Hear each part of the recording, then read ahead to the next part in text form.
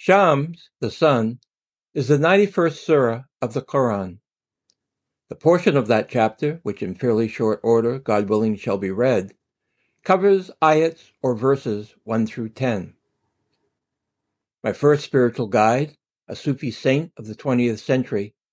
once said that whatever else might be meant by the words that are given expression through any specific oath which appears in the Quran,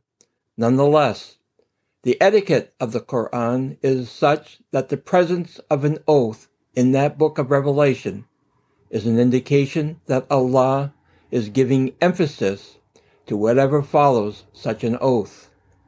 My teacher further indicated that nowhere else in the Quran does one find as many oaths strung together as occurs in Surah Shams, and therefore that which follows those oaths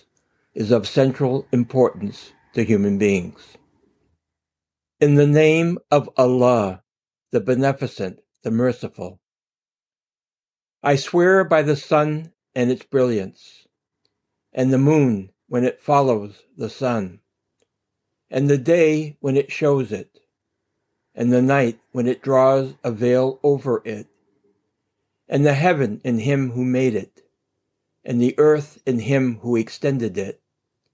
and the soul in Him who made it perfect. Then He inspired it to understand what is right and wrong for it.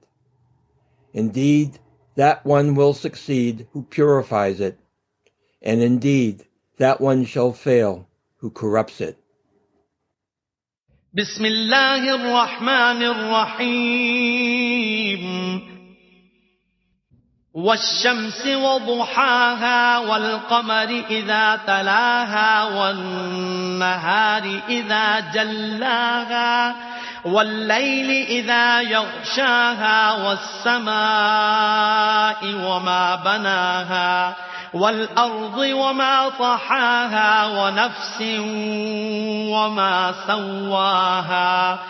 فألهمها فجورها وتقواها